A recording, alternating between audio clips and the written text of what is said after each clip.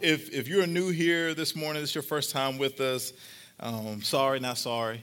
We're a little rowdy, and we love Jesus, and we're passionate about that, and we recognize just what he has done in our life. And, I don't say this to be like, oh, that's so easy to say, but, if we can get rowdy on Saturday afternoons, man, we can get rowdy for Jesus. And so we're just passionate, and that's the way we love and live. Just with this understanding and gratitude of what the Lord has done. But I'm so excited and so thankful for everything that God has done to this point, and I'm looking forward for what he's going to continue to do. And we're actually in this collection called The Search. This is the last and final week of The Search, it's the fourth week. And in this collection, we've been taking time to answer some questions that came from right here. On Easter Sunday, we conducted a survey that was like, what are some things you would love to hear discussed on Sunday mornings at the Becoming Church? And so we kicked it off the first week, which was the number one thing, our topic, which was how to change. And so we took some time talking about that change doesn't happen in Elite, but it happens with a single step. And then we took some time how to deal with family, because we all have family, and family's interesting, okay? And we're not going to re-preach it. Go back on YouTube and check it out. And then we paused for Welcome Home Sunday, and then we kicked back up talking about last week how to deal with stress. And dealing with stress begins first in the place of prayer. And then today we're going to wrap it up talking about how to deal with disappointment, because nobody has been disappointed, right? We've never experienced that. So we're going to use John chapter 16, verses 29 through 33 to help guide us in this conversation today. So you can flip with me there, scroll with me, or you can join me here on the screen. But it says this in verse 29. It says, "Then Jesus' disciples said, 'Now you are speaking clearly and without figures of speech.'" Because I guess some of the words that Jesus was saying prior to this moment was too confusing to them. So now we are tracking with you. It's kind of like if you got little kids, it's kind of like talking to little kids, and you're trying to understand what they're saying, and you're trying to be patient, but you're also trying to leave, and they're like, yeah, because when we, and then you like, can you just speak clearly? But then it goes on to say, "Now we can see that you know all things, and that you do not even need to have anyone ask you questions. This makes us believe that you came from God." And I love Jesus' response right here. He's like, this is how I read it. He's like, "Do you now believe? Never mind the blind that can see. Never mind the lame that can walk. Never mind the deaf that can hear. Never mind, the guy who's dead, now he lives, Lazarus. Never mind that. Now you believe." But he says, "A time is coming, in fact, has come, when you will be scattered, each to your own home. You will leave me all alone, yet I am not alone, for my Father is with me." And then verse 33, "I have told you these things so that in me you may have peace. In this world you will have trouble, but take heart. I have overcome the world." Come on, let's pray. Father, we thank you, Lord, today for who you are. Thank you for your faithfulness. God, as we sang this morning, thank you, God, that you turn everything that the enemy meant for evil, and you turn it around for our good. And so, Father, I pray over these next few moments, God, I pray, God, that faith will arise. God, that hope will arise. And God, that destiny will be realized. God, I pray that as we gather around your word, Father, we'll see, God, that you have, God, a purpose for us no matter what we're facing. God, that there is destiny on our lives. And so, Father, we ask that you speak, because we're your servants and we're listening. It's in Jesus' name we pray. Everybody said? Amen. Come on. Everybody said? Amen. Amen. Have you ever been disappointed? Have you ever faced disappointment? Have you ever had a situation or a moment that just wasn't ideal? It just didn't go how you thought it would go, and you don't have to raise your hands. I know we all have had that moment. But I remember one time in particular, family, that I had this moment. It was something I was preparing for. I was excited about. I had took my time and all the decisions leading up to this moment. that I had to make. And I was like, I had tiptoe anticipation. Like I was just excited about what was to come. It was something I was looking forward to. And so I hopped in my car and I was making my way to the destination of where I needed to go. I get out of my car, shut the door. I'm giving you all the details. I shut the door and then, I had to get out. Yeah, then I shut the door. And then I walk into this establishment and then they say, what's your name? And I say, Michael. I said, oh, great, you're here. Well, Mr. Hamilton, we got to let you know that the cookies and cream was sold out. And so you're going to have to make a substitution. I said, Crumble, y'all can't fail me like this. Y'all cannot disappoint me like this. I've been waiting all day for this moment. I went on the app and I selected my four. I said my four. I was not sharing. And I wanted the cookies and cream flavor. And if the app, I got a problem with this because if the app is going to let me select it, come on, then that means it should be there when I pull up to your store. Otherwise, don't let me select it, get my hopes up. This is ridiculous. Disappointed, right? Just disappointment. Now, it's like how you transition that. That's lighthearted, but let's just be real. A lot of the things that we've been disappointed with are not so lighthearted. That there's some heavy things that we've had to face that have been disappointed. Some of us are dealing with some pain that we never anticipated. And if we did anticipate it, we didn't know that it was going to hit quite like this. That we're dealing with some loss. We're dealing with some adjustments that we're having to make. And we're dealing with the reality of having to change expectation. And so, in my opinion, discussing the disappointment is vital. It's a vital conversation because we need to know how to live when life doesn't look like or reflect our best life now. Are you tracking with me? Like, how do we respond when that's the reality? How do we respond when this is an Instagram post worthy? Today, we're going to make some observations from the Word of God to give us some context around how to deal with disappointment, because the reality is, family, we will all find ourselves there in one way or another. And so it's important that we know how to respond when we do.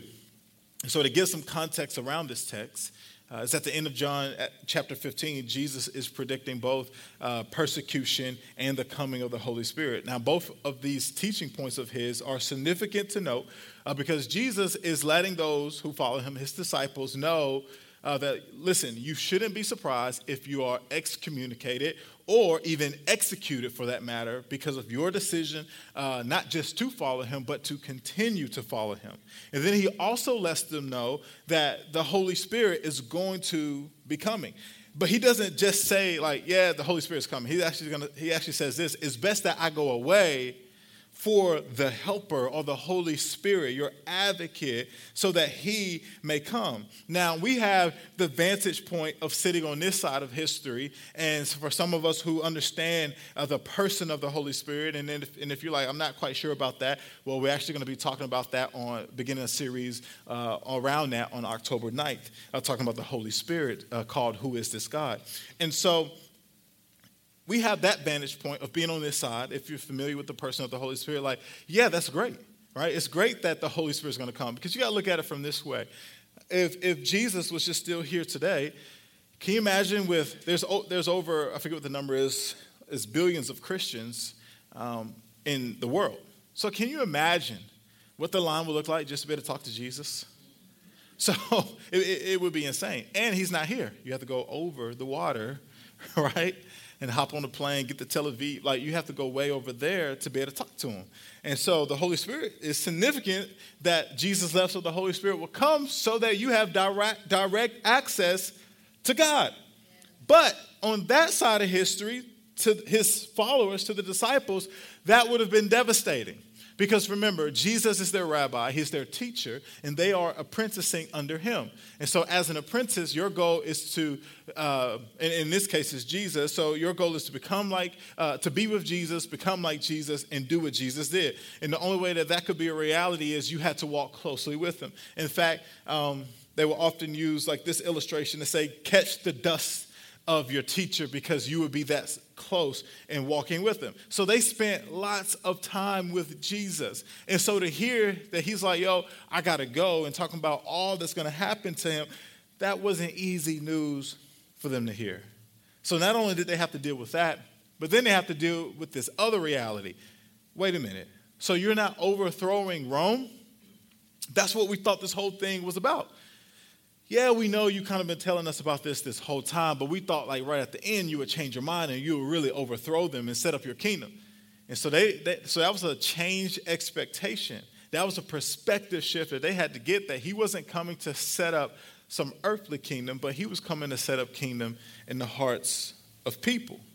And so, family, it's safe to say that they were disappointed. And so we're going to look at these scriptures and answer the question of how to handle disappointment. And not just how to handle it. Before we get to the handles, I guess, we're going to look at some things to remember when disappointment comes, because that's important. It's like you have values because your values will remind you what you're about when you get thrown off. That's why as a family, you should establish family values. This is who we are. This is how we speak to each other. This is what we believe, so that when they get off, like, yo, we don't behave like that. This is how we do. This is how we respond. And so we're going to look at these things to remember as kind of sort of values to remember when we face disappointment. And the first thing that we need to remember is this: God is in control. He's in control. I like what A.W. Tozer says when he says this: what comes into your minds when you think about God is the most important thing about us. It's very significant, family, what you think about God, because what you think about God reveals your perception of God. But it also reveals what you think God is capable of, right? If you think he's just a so-so God, then he can only do so-so things. If you think he's just an okay God, then he can only do okay things. But if you believe him to be a great God, then he can do great things. That's like it talks about in Psalms, that great is our God and he is greatly to be praised. And so you can only praise God at the level of revelation that you have of who God is. And so if you've seen God do the miraculous in your life, then you're going to praise him at that level of you've seen him do the miraculous in your life. But if you take your approach where God is only so-so, then you're only going to give him a so-so praise. So what comes into your mind when you think about God is the most important thing about you, because it reveals your perception of God. And this kind of reminds me of what we talked about last week, is that some of us, we go to worry before we go to God, because we have ultimately placed more faith in worry than we have placed faith in God, which reveals what we think about God. But know this, family: God is sovereign. And to say that God is sovereign means that he has power, all wisdom, and authority to do anything that he chooses to do within his creation. The only thing that he can't do is lie. Because if he says it, it's going to happen, right? He spoke in the world. He didn't, you understand, God created. It wasn't his idea that he had to figure out, okay, so if I do this, let me get my calculation together. Like, he spoke, let there be, and there was. And so the only thing that he can't do is lie, because literally anything he says can happen. So thus it's impossible for him to lie. You may have heard it said this way: God is omniscient, meaning this: he is all-knowing. He is omnipotent, meaning he has all power. And he is omnipresent, meaning he's everywhere. It's like David talks about, like, yo, I really can't escape. If I make my bed in hell, like, he's there. No matter where I am, he's everywhere. You could say it this way: he's just higher. Isaiah reminds us of this in Isaiah 55, verse 8. He says, for my thoughts are not your thoughts, talking about the Lord. Neither are your ways my ways, declares the Lord. So when we face disappointment, when we face these moments, we got to remember, we must remember, family, that God is in control. And we need to understand that there is a level of wisdom that we're just not privy to. And some of us, we have a hard time dealing with that because we think that we're in control. And typically when we think that we're in control is when everything is going well. But you're not responsible for that. No, obedience is the only thing that we're responsible for. We don't get to dictate the season of life that we're in, but we do get to dictate how we respond to that season of life. Are you tracking with me? And so the Lord is saying, like, yeah, disappointing times and moments are going to happen. And the first thing you need to remember is that I am in control. And then if the question is, God, why did this happen? Know this, there's just a level of wisdom that we're not privy to. But because of the Holy Spirit, that if you say yes to Jesus dwells in you, he is the spirit of wisdom and understanding, that the Lord will give you a little insight. He'll give you a little preview of what he's doing in you and developing through what you may be facing. Are you tracking with me this morning? Here's the second thing that we must remember. God is who he says he is. You know, relationally speaking, a lot of our disappointment, it comes from the fact that those that we do life with, they sometimes let us down, right? And so they disappoint us. And most of the time, it's because of a lack of authenticity. Like we find out that some of the people we love are their own kind of Trinity. You're like, what are you talking about? They're one person when it's just you around. They're another person when other people are around. And they're a completely different person when it's on social. So they're their own kind of Trinity. You're like, who am I dealing with right now? But it's not an authentic life. And so, but here's what I'm getting at. If we're not careful, family, we'll take that same quality and we'll place that on God. And we'll say, well, we'll take this approach that God isn't who he says he is. We'll take this approach that God isn't faithful. We'll take this approach that God isn't love. We'll take this approach that God isn't concerned about us. But listen, family, we don't serve a God that changes with the wind.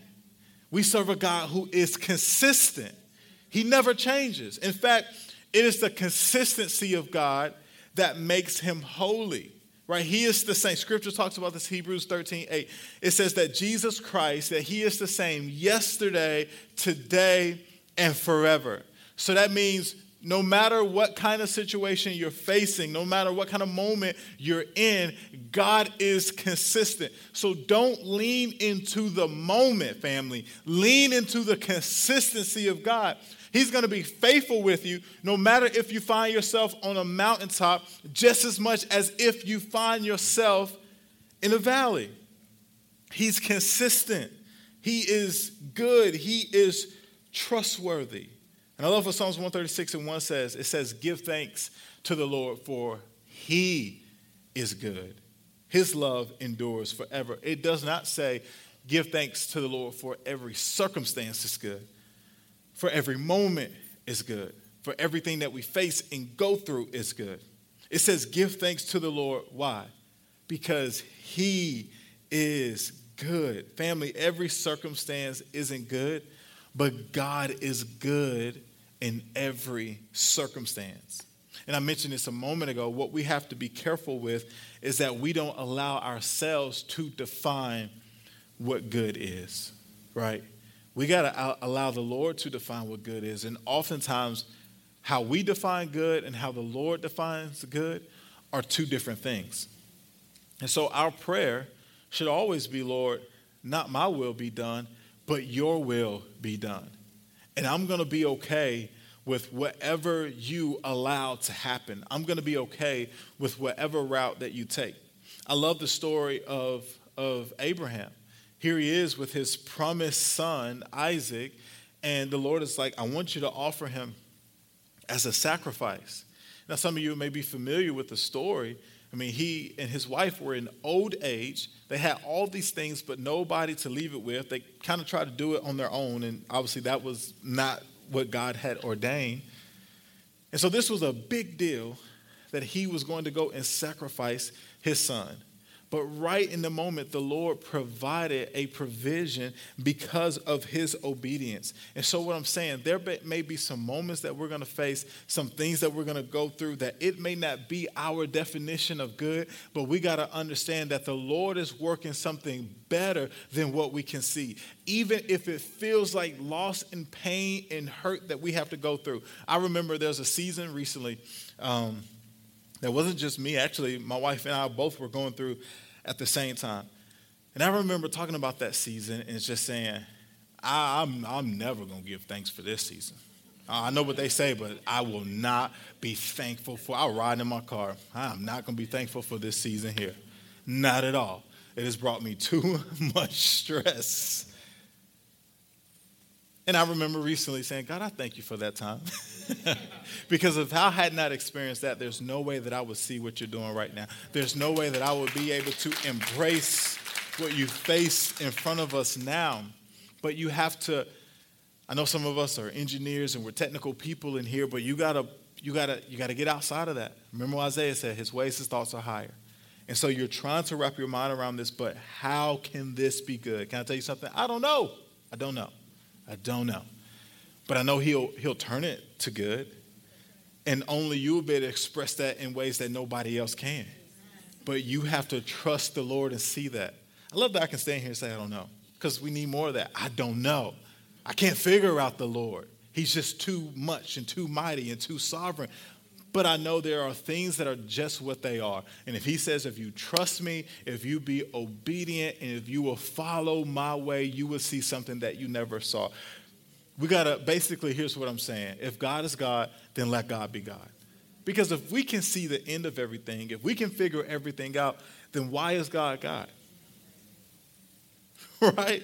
So it's just understanding that there is just, there's levels to this. There's just levels to this that we're not at, that he sits at alone. Are y'all tracking with me this morning? Here's the third thing we got to remember. The end is never the end. If you know the Marvel movies, you know this one rule. Do not leave just because the credits are rolling. There are many people who left disappointed or were later disappointed because they missed out on something that was very significant because they chose to get up. Like it's a race to get to the parking lot. There are other movies finishing at other times anyway. Like, what? Just wait, sit down. Like, you better wait till they're coming in to clean it up for the next showing. Like, sir, ma'am, you have got to go, right? You got to wait. Because you're going to get a glimpse of what's to come, right at that right moment. They're going to show you what's in front of you. And so I learned early on that the end is never the end. And family, this is true for what you're walking through right now. I know it may look like the end. I know it may sound like the end. I know all signs may point to it being the end. People around you may be saying that it's the end. You yourself may be saying I think this is the end. But listen, can I tell you that it is not over yet? It's not quite the end. And many of you need to hear this morning because you're on the verge of giving up. You're on the verge of giving up on your marriage. You're like, this is not going to work out. I know we're 10 years in, but it's not working. It's not changing, and I'm ready for the end. You don't need it to end. Some of you are ready to give up on your family. Don't give up on your family. The end is not the end. Some of you are ready to give up on your career. Don't give up on your career. God is using you in that place, in that realm, to be an influencer for him and his kingdom. Family, some of you are ready to give up on God because of the questions that you have that you felt like have not gotten answered. But he is saying, don't give up. And family, there are some of you who are ready to give up on life. And I'm not just talking physically, but even mentally. And you're just ready to go through the motions and just wait until whenever. But the Lord is saying the end is not the end. You may feel like it's over. You may feel like this is it.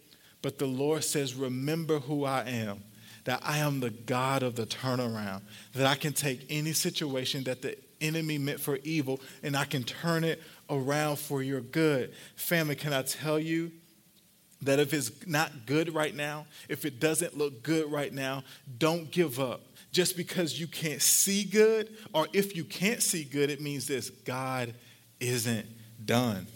Don't quit in the middle of the scene. Don't quit in the middle of the movie. There is a story of faithfulness that is being written about your life, that you will see God be faithful to you in ways that you never thought before. In Romans 8:28, it says this: we know all things work together for the good of those who love God, who are called according to his purpose. All things, not some of the things. Well, only these things. No, all things work together for the good of those who love God and are called according to his purpose. So here's what this means, family. If it's not good, God's not done. Don't give up. Don't quit. Don't throw in the towel. You're going to miss your opportunity to see the faithfulness of God revealed in ways that you never thought. If it's not good, God's not done. It reminds me of Joseph, where, if you're familiar with the story, he has these dreams and he goes and shares them with his brothers, and he's very arrogant about it. He doesn't share it in a good way. You know, some of you guys, you know those people that when you see them coming, you're like, oh gosh. But he shares these dreams, and they're like ticked off about it, and they like, yo, let's take them out. So they throw them in the ground. It's like, no, we can't do that. Let's not do that. So they get him out, and then they sell him off. And then ultimately, he's off living in Egypt, and he ascends to number 2 in charge or something like that, and he's over everything. And now there's a famine in the land where his brothers are, and now they find themselves before him. And this is where we get this from, and we sang about it this morning in Genesis 50, verse 20, where it says, you planned evil against me. God planned it for good to bring about the present result, the survival of many people. And I love that, family, because the turnaround and the disappointment that you face is not just for you. See, sometimes I think in American culture we look at as like God being this personal genie, and we use a lot of language, even some of the songs that we sing, like I, me, and we got to get back focused to we and to us, because a God dream, anything that God places in your heart that is truly a God dream, is not going to be for the benefit of you. Like, it's awesome that God chose you to be a part of that, but it's always going to impact other people. And so if you want to measure if a dream is from God or if it's from your own ambition, look at who it's going to touch and bless. Is it going to bless others, or is it just for you? And so I love that it says this. It says, to bring about the present result, the survival of many people. Here's what I'm saying. Your trial may be the beginning of a testimony that allows people to see what God can do and what he's done in your life, and raise their faith up to say, if he did it in your life, then he can do it in my life. That what you're going through and how God is going to free you, heal you, deliver you, provide breakthrough, provide a way of an escape, is so that other people can take that same route that you took to escape and find themselves to freedom, find themselves to deliverance, find themselves in healing, find themselves living with the joy of the Lord as their strength. So never look at what you go through as just, well, I guess I just went through it. There is always a purpose bigger than sometimes what you can see. But your trial may be the beginning of a testimony, not just in your life, but also for the life of somebody else. That's why Revelation 12:11, I believe, says that we overcome by the blood of the Lamb and by the word of what? Our testimony. Meaning this, your story matters. You may not have all the theology. You may not be able to say, are you pre-trib, mid-trib, or post-trib? You may not have all that down. But what you do know is your story, that I once was lost, but now I'm found, that I was sick, but now I'm healed, that God has delivered me, that God has kept me, that God has saved me. And I may not have all the theological points. I may not be able to sit here. I may not be the best apologist, but what I can tell you is what the Lord has done in my life. And you can't debate me on that. You can't dispute me on that, because I know where I was and I see where I am now, and it's only by the faithfulness of God. Does anybody have that story this morning? The faithfulness of God is the reason that you're here. The faithfulness of God is what has kept you. That's why you can never discount the power of your story. Don't minimize your story. Oftentimes what gets glamorized are the people who is like, yo, the Lord delivered me from drugs and prostitution and addiction or whatever the case may be. And that's awesome. And that's shout out to that, of course, right? We're thankful for that. But there is also the testimony of what the Lord has kept me from, of what never had to be a part of your story, of what you didn't have to go through. So don't feel like because that's not your story, because I've sat in rooms, man, and people shared their story, and I was like, well, I guess I'll be quiet, because I don't have, praise God. I don't have that. But there's the power of what he's kept you from. So don't be intimidated because that's not your story, because on both ends of these stories is the faithfulness of God no matter what. And that's what we're celebrating. That's what we're glorifying. We're not glorifying what we were saved from or what we never even got involved in. We're glorifying the fact that the Lord has saved us, meaning this, your story matters, and it's the beginning of a testimony for somebody else. And that is how we overcome, by the sacrifice of Jesus on that cross and when getting out of that grave, and what he continues to do today, because we are saved, we are being saved, and we will be saved. And so this story of the testimony of Jesus and what he's done is one that is continuing to develop. Micah, if you come, we're going to land this plane today. So I'm just going to give you guys these points, and I'm going to get you out of here. So that's how, those are three things that we remember. God is in control. God is who he says he is. And the end is never the end.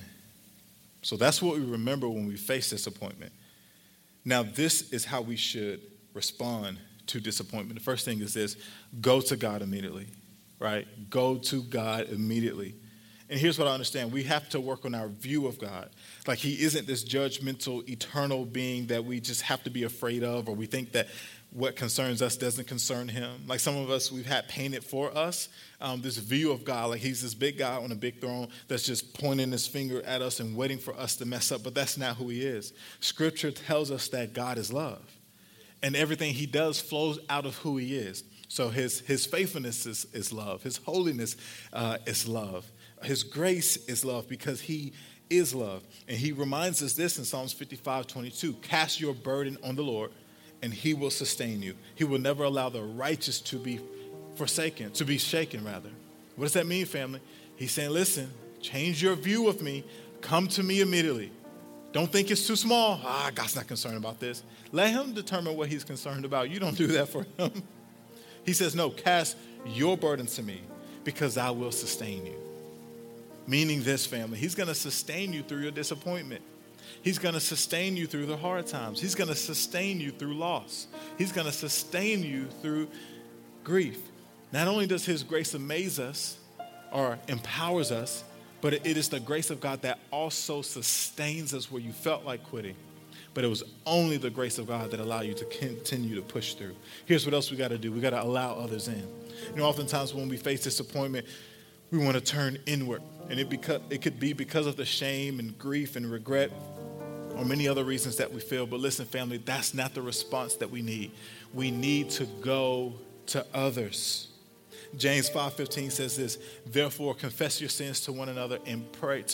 Confess your sins to one another and pray for one another, so that you may be healed. And I love that it says, confess your sins to God. Nope. Confess your sins to one another. Like, you use wisdom, okay? Don't go to the gossiper. We know that. But it says, confess your sins to one another. Pray for one another. That's why community is so important. We need that. Why? So that you may be healed. So what is that saying? Healing is found in community. Like, yes, I believe in you. I want to pray with you and pray for you. But there is power in the person to your left and right praying for you in community. This is what Scripture says. Pray for one another so that you may be healed. In Ecclesiastes 4:12, it reminds us this, that 3 are better than 2. It's better than 1, because a triple braided cord is not easily broken, meaning that there is strength in community. And here's another thing. Turn your pain into purpose. This is another way we need to respond. Turn your pain into purpose. Listen, we hit on this a minute ago that what you have gone through isn't for nothing. And what you're going through has a purpose. There's a purpose to the pain you feel. Like we go through pain, family. We don't stay there. So allow the work of the Holy Spirit in your life to turn that pain into purpose. Listen, could it be that the same thing that the enemy thought was going to take you out is now the very thing that you give God glory for? Because it gave you another perspective of him that without it, you would not have seen the pain in that way. So we're going to allow the work of the Holy Spirit to turn our pain into purpose. Some people experience pain, and I understand, but for the next 30 years, their identity goes back to that marker of pain. But see, that doesn't have to be the story when we allow the power of the Holy Spirit to turn that pain into purpose. And here's the last way we need to respond. Choose an eternal perspective. Like you've heard it said before, that we don't take losses, but we gain lessons. Now, that's just not semantics. That's just not a play on words. I believe it's a perspective shift. That I'm not seeing the difficulty I face as being problematic or being a loss, but rather I'm choosing to see it as an opportunity to shift my perspective. That I'm choosing to see God as good even in the darkest and the most difficult moments. See, family, it's much more than a perspective shift to our problems, but it's also a perspective shift on life. See, some of us are disappointed because our focus is limited. And our focus is limited to just here and now. Here and now is important. Here and now we pay attention to. We don't just live and say, nah, this don't matter, so I'm wait till eternity. Absolutely not. That's not how that works. But here and now is not everything. Here's what I'm saying. We need an eternal perspective. You know, one of my pastors, he would tell this story how when he was a teenager, he'd be so upset. He'd come home, he'd blow up and tell his mom about it because, I mean, come on. Who else is going to back their son more than a mother, right? Or is that just our two boys? Mother and their boys. And she would say, oh, Mark, what does it mean in light of eternity? He's like, I'm mad right now. What you talking about? I need you to feel what I feel. But she was teaching him something bigger. That like, yes, I understand. You face some disappointment. But son, there's an eternal focus that you need. What does this matter in light of eternity? Paul talks about this or hints at this in Philippians 3:20 when he says, but our citizenship is heaven, and we eagerly await a Savior from there, the Lord Jesus Christ. Listen, family, when you know where you belong, it changes how you respond to what you face.